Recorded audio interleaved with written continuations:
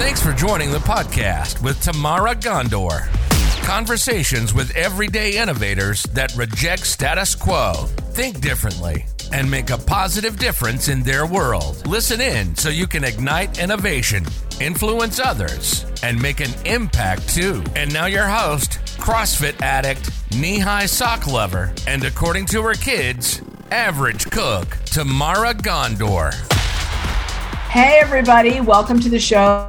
Good morning, afternoon, evening, middle of the night, wherever you are across the globe. I am glad you are here.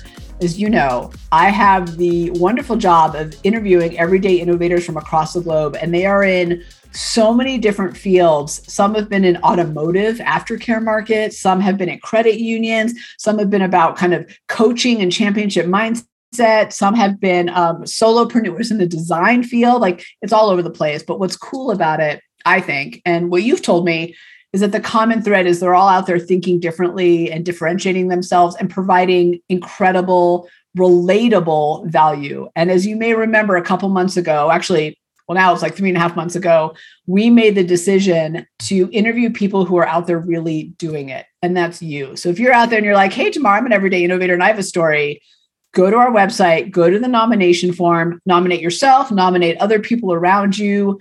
We want you on the show. We can't take everybody, but we look at all of them and we try really hard to take as many as possible. And we do 4 innovators a week. So that's a lot of innovators, but there's a lot of you out there. So speaking of innovators, let's talk about Alan and his everyday innovator style so that I can welcome him to the show. I'm super excited for this conversation. So Alan is an instinctual experiential. So here's what that means. The instinctual side is all about a more circuitous thought pattern. So while most of us are A to B to C to D, he's like A to B to X over to Y, back to A. But here's the cool part of that. Because of that, he's able to see patterns and insights and trends and kind of connect dots in new and meaningful ways where the rest of us don't necessarily connect or see. And he drives innovation in that way. And then the second part is experiential, which we actually have in common as our power triggers. And the experiential is all about innovation in motion. The thing you never want to say to an experiential is, in theory, that will work, because we want to see things in real life, because we innovate in real life, right? We need the rubber to meet the road to see where the innovation is. So the magic in the instinctual experiential combination is connective, tangible innovation. So this is going to be a really interesting conversation. I'm excited to dig in. Alan, welcome to the show. Tell the world who you are and what you do. Well, my pleasure. It's so lovely to join you. I mean, I was excited for our conversation, but I was even more excited to hear your breakdown and analysis of how I did on that assessment, which I really enjoyed doing. So I'm fascinated by what you just shared, and think I even just learned a little bit about myself, which is kind of cool. Excellent. Yeah, it's a little give and take. Yeah. Well, professionally speaking, I spent most of my career as a basketball performance coach, and I specialized primarily at the youth and high school age level because I felt that's where I could make the biggest difference.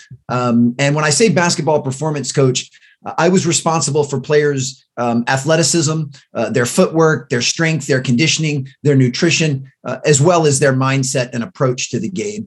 And after doing that for 15 years and having an unbelievable opportunity to work with some really renowned elite level players and coaches, 5 years ago, I decided to make the very distinct pivot to take everything I had learned from the game of basketball and those elite level players and transition that over to the corporate space, where I now currently work as a keynote speaker and author, and really translate the message and principles and strategies with the highest utility and show folks how they can apply those to every area of their life. So while your listeners and your viewers may not think they have a lot in common with someone like Kobe Bryant or Kevin Durant, I promise you they do. And it's might not be in basketball talent, but it's in how they approach their work and how they approach their life.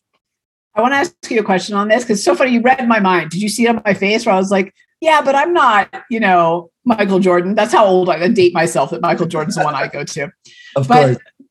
Yeah, but I agree with what you're saying, that it really is about the mindset, the work ethic, the discipline, like all those other things that get them to where they are, that we can actually apply in our world. I'm curious, what's one or two of those things that stands out to you as something that someone like me or any of us would go, oh yeah, no, I can't be like that person. But it turns out like that's the thing we really need to learn. Hopefully I was a little bit of a circuitous question, but hopefully you know what I mean? Like I think there's some things that would surprise us and go, oh, I didn't realize I can apply that. For sure. Well, the two that surprised me the most, I'll just speak in the first person, Yeah. was their relentless commitment to the basics, to mastering the fundamentals. You know, when you watch a player like Michael Jordan, and I think we're of the same age bracket, you know, and you would see all of the amazing things he would do on the court. So many of those things were so advanced and so spectacular. But what folks don't realize is his obsession during the unseen hours was mastering the basics and the fundamentals, was learning how to do all of the little things right consistently, which then laid the foundation to which the rest of his game was built. So he didn't try to skip steps. He understood and respect the process, as all high performers do. And they master that foundational layer first before they attempt to graduate. And then the second thing that surprised me, because especially dealing in the world of basketball and elite level basketball, you know, how confident these players were, was they also have a tremendous amount of humility. And it's that humility that leaves them open to being coached and allows them to receive feedback. So as confident as those players are, even the best players in the game, to a LeBron James or a Stephen Curry, I mean, they understand that confidence is king on the hardwood, but they realize that the conduit to growth and continuing to evolve is being open to feedback and allowing those with expertise to coach you. And it's humility that allows them to stay open to that. Oh my gosh, thank you for sharing those two. And I just have to say the basics one in particular really spoke to me, because I definitely tend to want to skip steps and just get to the end result. And it's not because I'm lazy, it's more that I'm impatient. It's probably the better way to describe it. But I have found that if I just really master the things that I really need to get my job done well, that's where the magic happens and the growth happens. And then I can get to the next level. But we forget that, don't we? I think, to your point, we forget that across a lot of our jobs, not just like being an athlete and having like, you need to dribble this way or shoot. I don't know basketball, so my phrasing may be off, but you know what I'm saying. Yeah, no, I absolutely do. And we certainly share that. And you and I are not alone in that regard. I mean, I actually think society as a whole unconsciously tells us that it's okay to skip steps, unconsciously tells us that we should always be looking for a shortcut or a hack, unconsciously tells us that we should be chasing what's new and what's flashy and what's sexy, and unconsciously tells us to forget about the basics. And I just know through my own personal experience, as well as those that I've worked with, that when you do those things, you're making a big mistake. And that's because the basics work. I mean, they always have and they always will. And that really is the first step to improving performance in any area of your life, is not only admitting that the basics work, but it's also having the humility to acknowledge that doing the basics every day is hard. But the beauty in it is we have this kind of concept of compounding interest, where if you just work on and focus on the basics just a little bit every single day, those little bits add up to a lot. You know, when you do something consistently, even a little bit at a time, you can yield massive results. So it's not that a player like Stephen Curry needs to work on fundamental drills for 10 hours a day. He needs to do it for 15 to 20 minutes a day, but do that almost every single day. And then when those days turn to weeks, turn to months, turn to years, and then start turning into decades, that's when we're working closer towards full actualization of ourselves and mastery of our craft. And if I hear you right, so your effort or the time that you might spend on the basics might change, but you never walk away from them. So and I think this is true in martial arts, which I have a little bit of experience in my past, right? When I became a black belt, I didn't stop doing the first pumse. Like, you still go back to the basics of a front kick or something, and you learn something new every time. Absolutely. And I did martial arts when I was a child, so it's been a long time, but yeah, there were certain fundamental principles. I mean, even the whole concept of being on balance, like physically, obviously, but mentally and emotionally as well. I mean, for you to put as much power as possible into any kick or into any punch, you want to have a balanced stance, like a strong foundation at which to punch and kick from. And that is a basic component. As soon as you try to leave that and you start, veering away from that, then your efficiency and effectiveness starts to decline. And I know in my own life, anytime there's something in my life that I don't believe I'm performing as well as I'm capable of, and I have some introspection and some self-awareness, it's usually because I've started to veer away from the basics. I've started to unconsciously try to skip steps. So I just refocus that lens and I tighten those screws and I get back to what I know will build the proper foundation. So I love this as an exercise of wherever you are in your working life, whatever area is not optimal for you, is going back and saying, and focusing on the basics and saying, what are the basics? And just going back and focusing on them, even if you think you know them. Like, I love that idea of doing this as an exercise and just kind of mind mapping. All right, what are all the areas of my life? What areas maybe aren't working the way they need to? And then really focusing on the basics. I love that. Let me ask you. No, go ahead. I was just going to say, sorry, I didn't mean to interrupt. Like, even think just about relationships, for example, like even an intimate relationship with a significant other or a spouse. Like, I'm willing to bet that we unanimously could come up with a list of 5 or 6 basics that helps strengthen a relationship. You know, something like being thoughtful, being a good active listener, you know, prioritizing your partner's needs. Like, we can unanimously come up with the basics. And we inherently tend to do those things very early in a relationship, kind of in the courting process. And then most people start to put on the cruise control and they stop doing those things. And then they wonder, you know, why 10 years later, you know, why does my marriage not seem to have the spark it had originally? Or why don't I feel as connected as we did when we first started dating? And the answer is because you're not doing the same things you were doing back then. And I understand people grow, relationships mature. I mean, I'm not implying that day one and 10 years later are going to be identical, but usually you can retrace your steps, see where you drop the breadcrumbs and realize, you know, I used to leave little thoughtful notes around the house to show her that I cared. I don't do that anymore.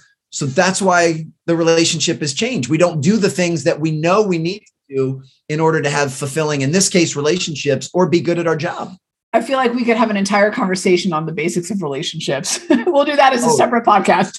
Absolutely. Yeah, I'll come back on. We'll cover that. Yeah, for sure. I love it. No, first of all, I just want to say, Alan, thank you for like these incredible value bombs out of the gate. I'm glad I asked you the question. I know I veered us off track of like the questions I typically ask, but I love this. And I want people out there, and I'm going to start to think about where do I let resentment take over instead of going back to the basics? Where do I let frustration take over? And I think for a lot of us, me included, where do I let resignation take over instead of going, let me just go back to the basics and get back to it. So thank you for that. What's a recent win or something that you're most proud of? Well, there's 2 areas that I've really been working to improve in my life. And you actually mentioned one of them, which we share, is I tend to be very impatient. I like things immediately. And I'm really working hard to give myself some space and give myself some grace to allow things time to breathe and to exercise more patience. And for me, most of that has to do with learning how to be more present and be in the moment.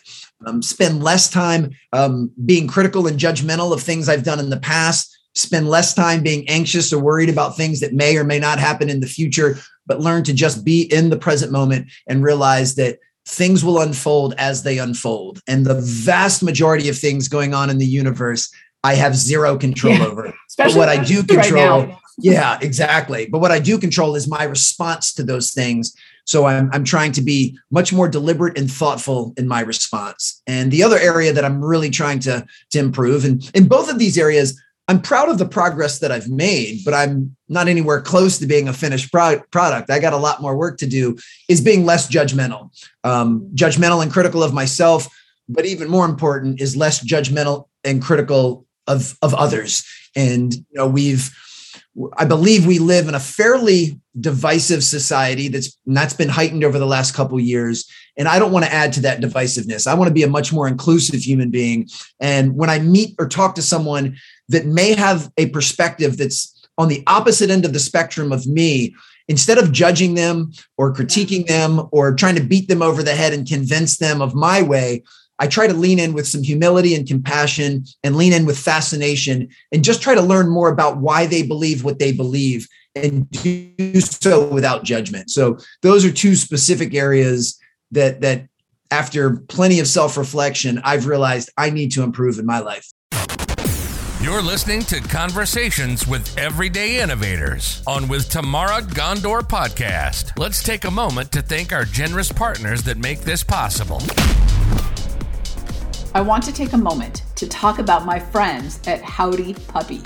Dogs experience all the same problems as humans when it comes to joint pain, anxiety, digestion, and arthritis. A great way to help our 4-legged family members with these ailments is with CBD-infused pet treats. Who doesn't like treats?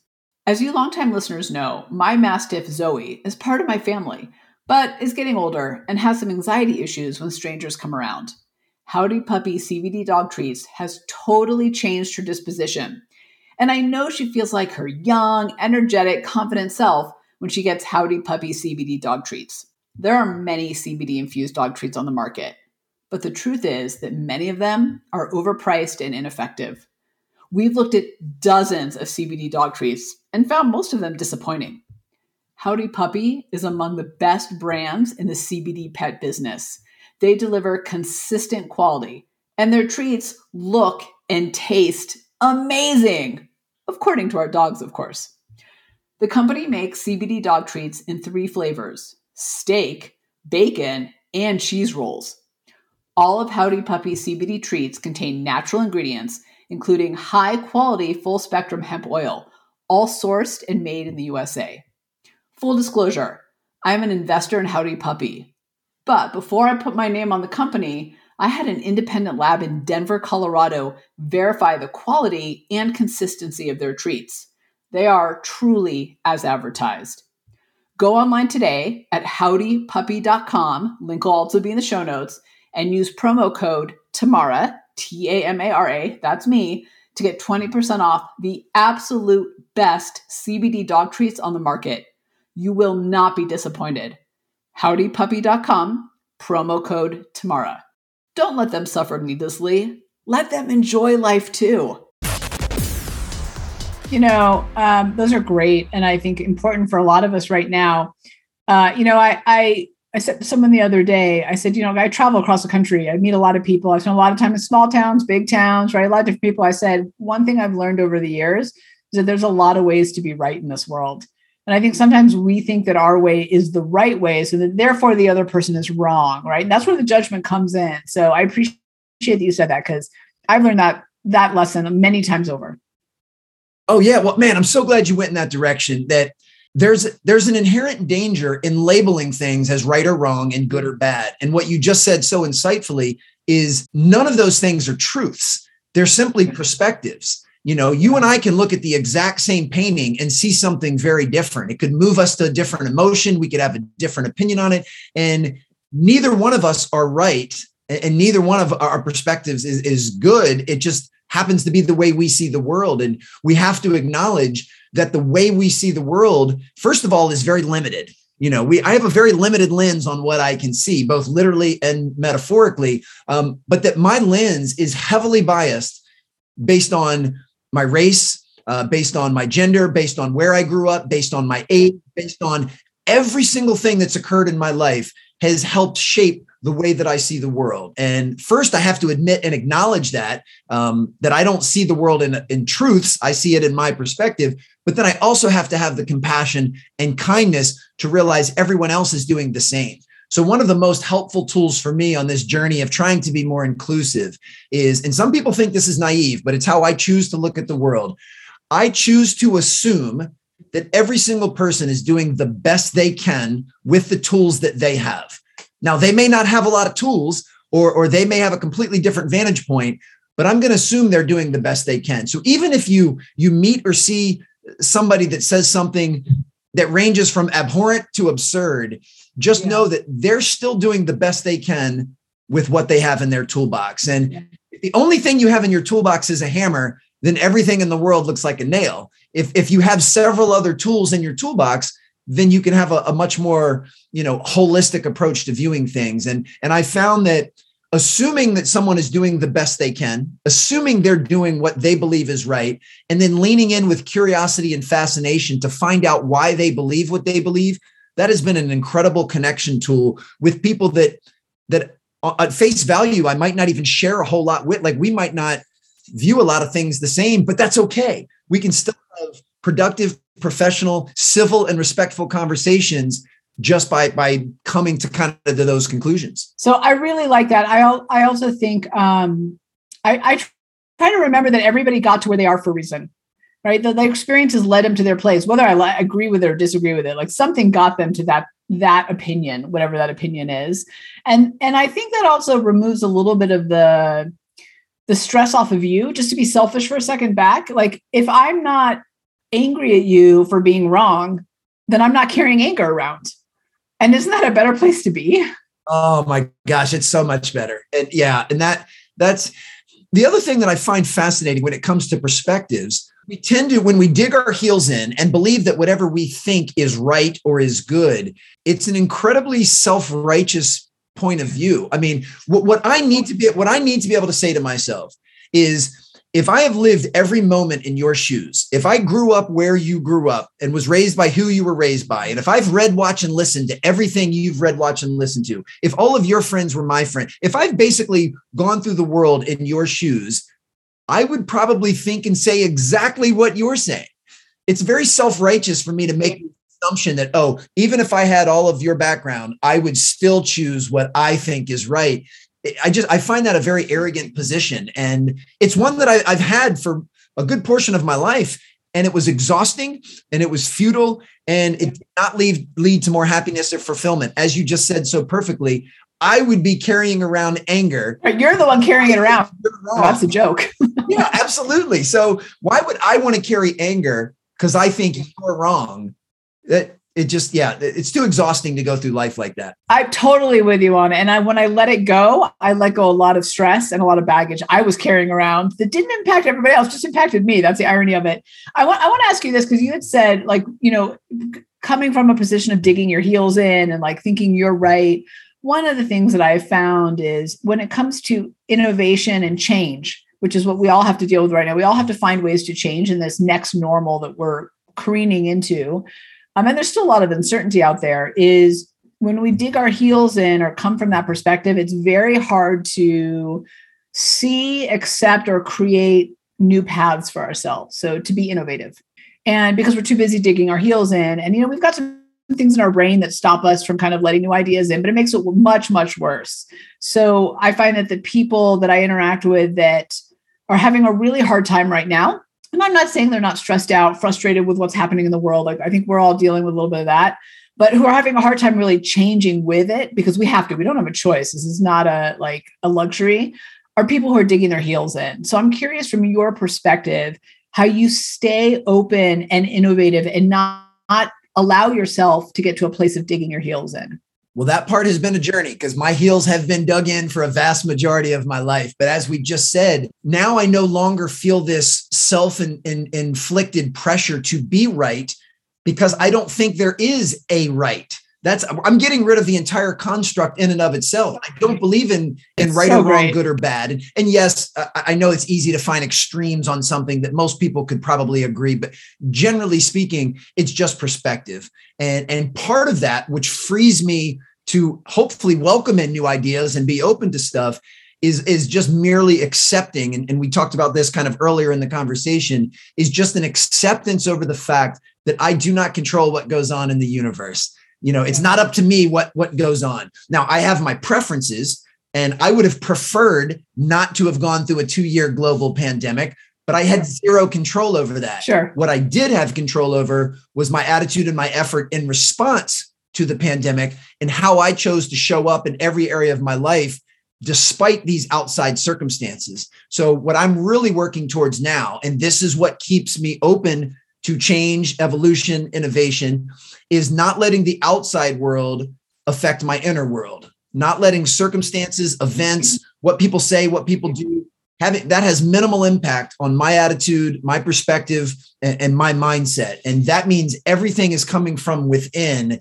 And that's a much more empowering place to be. And when I can do that, and I don't feel this self-perceived pressure to be right or to be perfect, or to control things that are out of my control, it frees me up just to be. And when I can just be, then I can be open to learn. I can be open to trying new stuff. And, I'm a voracious reader. I'm a voracious podcast listener. I consume content a lot. And a lot of the content I consume is stuff that traditionally does not align with my current belief system. I don't just reinforce the things I already believe. I try to read, watch, and listen to stuff that challenges what I currently believe, which will either do two things. It will either make me continue to believe what I believe even stronger, or it will open me up to changing my perspective. And both of those things happen all of the time. So I have a comment and then I have a question. I just want to make sure that we don't go too fast over what you said about moving away from the construct of right or wrong. And here's why. I think it's so powerful. And you said it fast, but it's so important.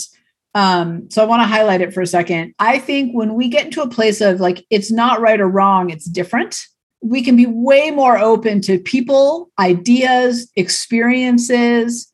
I mean, this whole podcast, I feel like if we could put a label on the theme, it'd be like losing judgment, right? That's kind of what we're getting at here. But to me, that is the a basic. Let's go back to the basics of innovation is being open to new ideas. So one of those basics is recognizing that there's more than one way to do things. And oftentimes when I'm keynoting, I do this exercise and I give people this. It's basically a building exercise. And I give everybody the same instructions, but no two table does it the same way.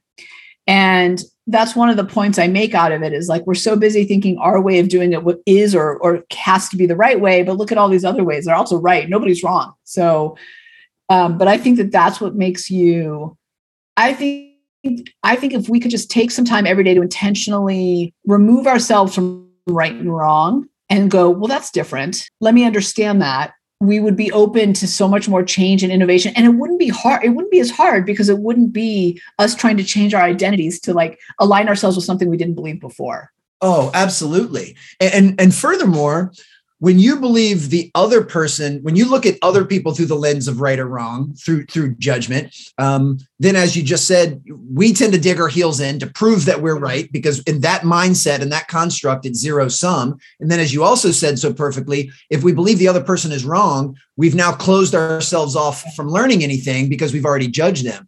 Same thing happens when we do it ourselves. When we believe we are right, that gives us this air of self-righteousness and arrogance, which is very off-putting to the world. And then when we think we are wrong, we tend to stack guilt and shame on top of that, and it starts to spiral out of control. So by removing these labels completely and saying there is no right or wrong, there is no good or bad, things just are what they are, and we can assign whatever emotion or feeling or perspective to it that we choose, I think that's so much more empowering, and it's a much more liberating feeling. And it's one that I'm trying to continue to work towards. I am not speaking from a place of mastery on any of this stuff. I'm a work in progress, but I'm very proud of the progress that I have made over these last few years in particular, and look forward to continuing to stay on this path and where this will actually lead me. So I just want to say too, I am by no means perfect and oftentimes situational in my ability to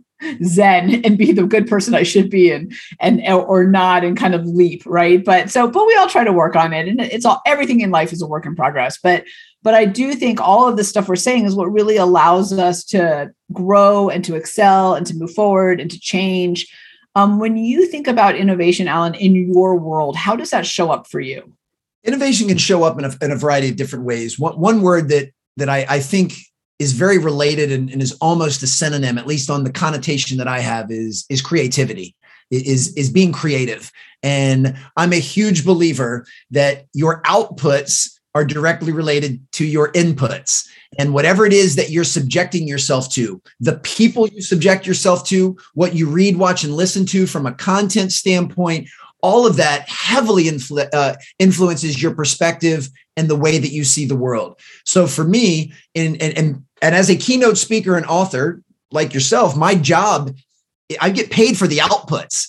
So in order for me to increase the outputs, I have to have high discernment and very diligent over the input. So I use a term, guard your yard. And I really guard what it is that I feed myself. Certainly what I feed myself, from a physical standpoint, actual food, I try to make sure things that nourish my body and are good for me. But as far as the content and the people I associate with, I'm just as protective of that, because I believe garbage in turns to garbage out. So in order for me to heighten creativity and innovation, I need inspiration, and I get that by learning from others and reading, watching, and listening to people that are doing great work. I love the way you kind of started your show talking about the wide variety of people that you've had on and how many different backgrounds and industries they come from.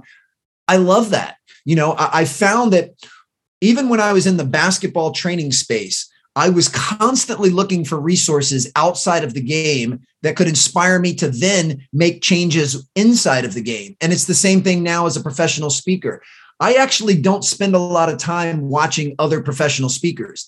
I watch musicians, I watch artists, I watch actors, I watch a lot of other things. And I think, what can I take from their craft or their method, and how can I apply that to what I do? And for me, that sparks innovation and creativity.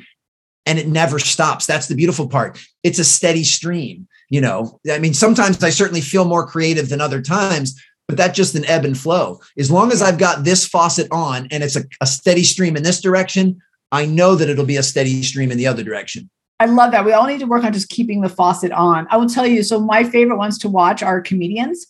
Yes, me too. Yeah. And part of what I learned from comedians is how to do my slides, because if you look at their backgrounds, it's all about creating environment. Oh, yeah. And yeah. And this was years ago that this dawned on me. I can't remember which comedian it was now, but his background would slightly change relative to like the tone of the comment, like where he was in his journey of his stand-up. And I was like, oh, I see what you did there. And it made me rethink my slides too. I was like, this is genius. I love that you went in that direction, because the two genres that I study the most are stand-up comedy and hip hop. Both are art forms based on spoken word. But, when you take a stand-up comedian, you're basically talking about someone that the only thing they have in hand is a microphone. I mean, outside of anyone that uses props, they basically don't have anything else. They have a mic, yes. And they have to use their physicality, their tonality. They have to change their inflection, the way they say things. Like those are the tools that they have to work with. And I find that fascinating, to say the least, and try to use those same types of tools in what I'm doing. But what I find really interesting as well, because clearly, when we talk about perspective or we talk about right or wrong, there's a wide variety of comedians. Some are very politically incorrect.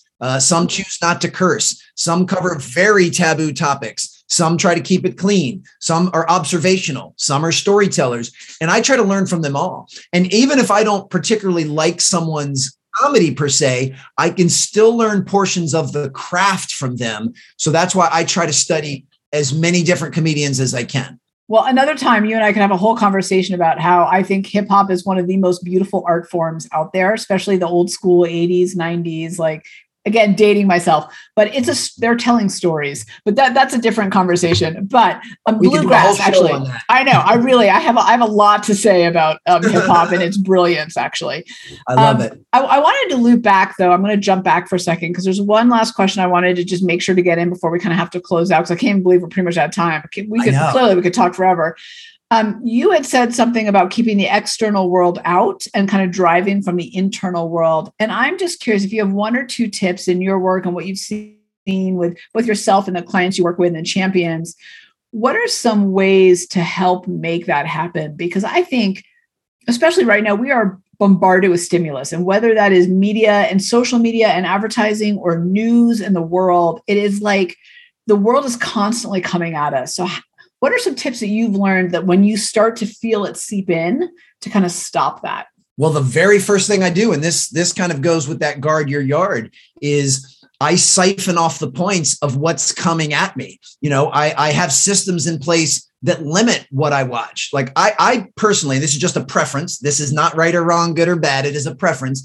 I stopped watching and consuming traditional news over a decade ago. Yeah, me too. I don't watch the news. I don't read the newspaper. I don't listen to news radio. That is a preference, because I was finding that it was having a very negative impact on my mood and the way I saw the world. Now, I still want to remain a very informed citizen and be very responsible. So I have some sources where I can make sure that I know who the president is and what month it is and what year it is. I can stay on point, but I don't consume that. Same thing from social media. Like I have parameters set on how much social media I consume, when I consume it, and who I consume it from.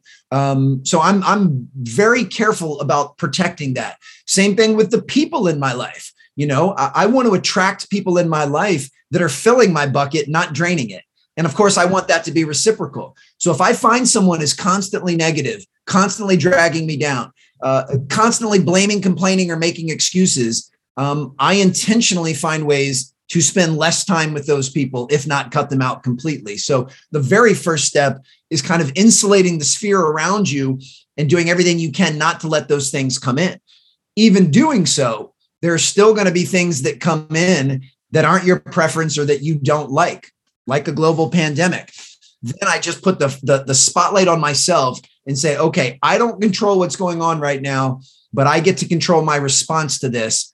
And I want to choose a response that empowers me and moves me forward, not one that cripples me and moves me back.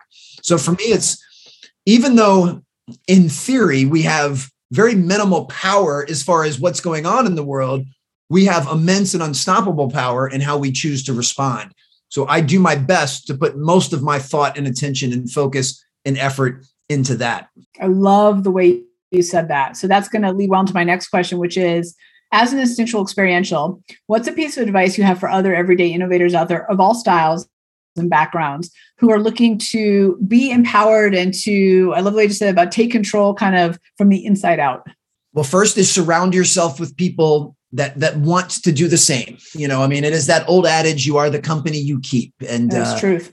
I don't remember who first said it, or I'd give them proper attribution, but it was, Jim Rohn or Zig Ziglar or Brian Tracy or whoever said, one of those guys. you are the average of the 5 people you spend the most time with, regardless of who actually said it. I agree completely. So I want to be very careful in who I spend my time with. And I want to surround myself with people that are constantly trying to grow and better themselves and evolve into the person they're trying to become, but also people that care enough about me to hold me accountable to doing the same. So that when I have a moment of weakness, or I revert to blaming, complaining, or making an excuse, or I choose to show up as less than my best self, or I choose to let the outside world have a negative impact on my mindset, these people care enough about me to pull me out of that and to hold me accountable. And to me, that is really, really important. So if you're looking to improve your innovation and creativity, then surround yourself with people that are also looking to improve their innovation and creativity. Any of these things that I'm striving to become, I want to surround myself with people that are on a very similar journey and path. Now, we might be on a slightly different grade and we might be on slightly different timelines because no 2 people are identical, but the intent of that growth is still there. And, and know that you're not going to sign these people up to a lifetime contract. The people that did that for me in my 20s, a lot of them aren't in my life at present now that I'm in my mid 40s. And I don't say that in a demeaning or diminishing way. We just kind of grew in separate directions. So, not everyone in your life that's good for you is going to be with you for that entire journey. Some people are just meant to be in your life for a year, some people for a few years, some people more or less, and that's okay. So look to attract the right people in your life, and then also strive to be the right person in other people's lives, where you're filling their bucket. Fantastic advice to end on, Alan. Thank you so much. I'm going to leave on a personal question, which is, what's one thing we'd be surprised to learn about you? A passion, hobby, experience? Most people are very surprised that I'm heavily introverted. I'm not antisocial. I do love people, but being around people exhausts me. When I step off stage and I've just spoken to 500 people, I'm physically, mentally, and emotionally drained. Part of me cannot wait to get back to my hotel room and sit in utter silence and have that solitude and individual time, because that's how I refill my bucket. But because I'm never short on words, because I love being on a stage in front of a lot of people, people just assume that I'm extroverted, but that's not where I get my energy. I actually get my energy from solitude, and I need alone time in order for me to be the best father I can be, but certainly to be the best speaker, author, and anything in between. I'm 100% with you. And when I get on that airplane after speaking and the headphones go on, it's like, I'm not turning on the Wi-Fi. Like, I just need to go away for a little while. But I just want to expand that great insight to everybody else. I just want to say that, find the thing that rejuvenates you and don't wait to do it, because, we live in a hustle culture, which I'm all about working hard in the hustle. I really am. But I know that, here's my little secret. Like, I did 4 podcast interviews this morning. So you're my 4th one today, right? And all very different. You can tell every conversation is different, which is what I love about it. But you better believe I'm going to nap after this, because I need a moment, before I can get to anything else. But I think, but you got to find that thing, right, that works for you. Absolutely. And what I've learned is doing so, making that time to figure out how you recharge is not being selfish. In fact, it's the exact opposite. It's selfless, because it's what's going to allow you to then serve everybody else to a higher degree. So if you happen to have another podcast interview later tonight, you're actually doing that person a great service by taking a nap in between. So I do think in many regards, our society confuses selfish and selfless, where when someone takes the time for me time during the day, whether that's to take a Peloton class or to jump on your yoga mat, you're actually doing that in service of others, because when you do that, you'll be a better parent, you'll be a better spouse, and you'll be better at your job. So I'm very protective of me time every single day in order to be of better service to everyone that I care about. I love it. Alan, thank you so much for joining me. Just full of wisdom and insight and just great conversation. Congratulations. By listening to this podcast, you took another step towards becoming an everyday innovator. To leap forward, visit www.gotolaunchstreet.com and take the Innovation Quotient Edge assessment to discover your unique everyday innovator style and access the Everyday Innovator digital magazine for the top tools, insights, and inspiration at your fingertips 24/7. Tomorrow we'll be back with another Everyday Innovator conversation soon. In the meantime, if you got a nugget of value out of this podcast, let Tamara know by leaving a 5-star review and comment. Your review equals more guests, more listens, bigger impact. Until next time.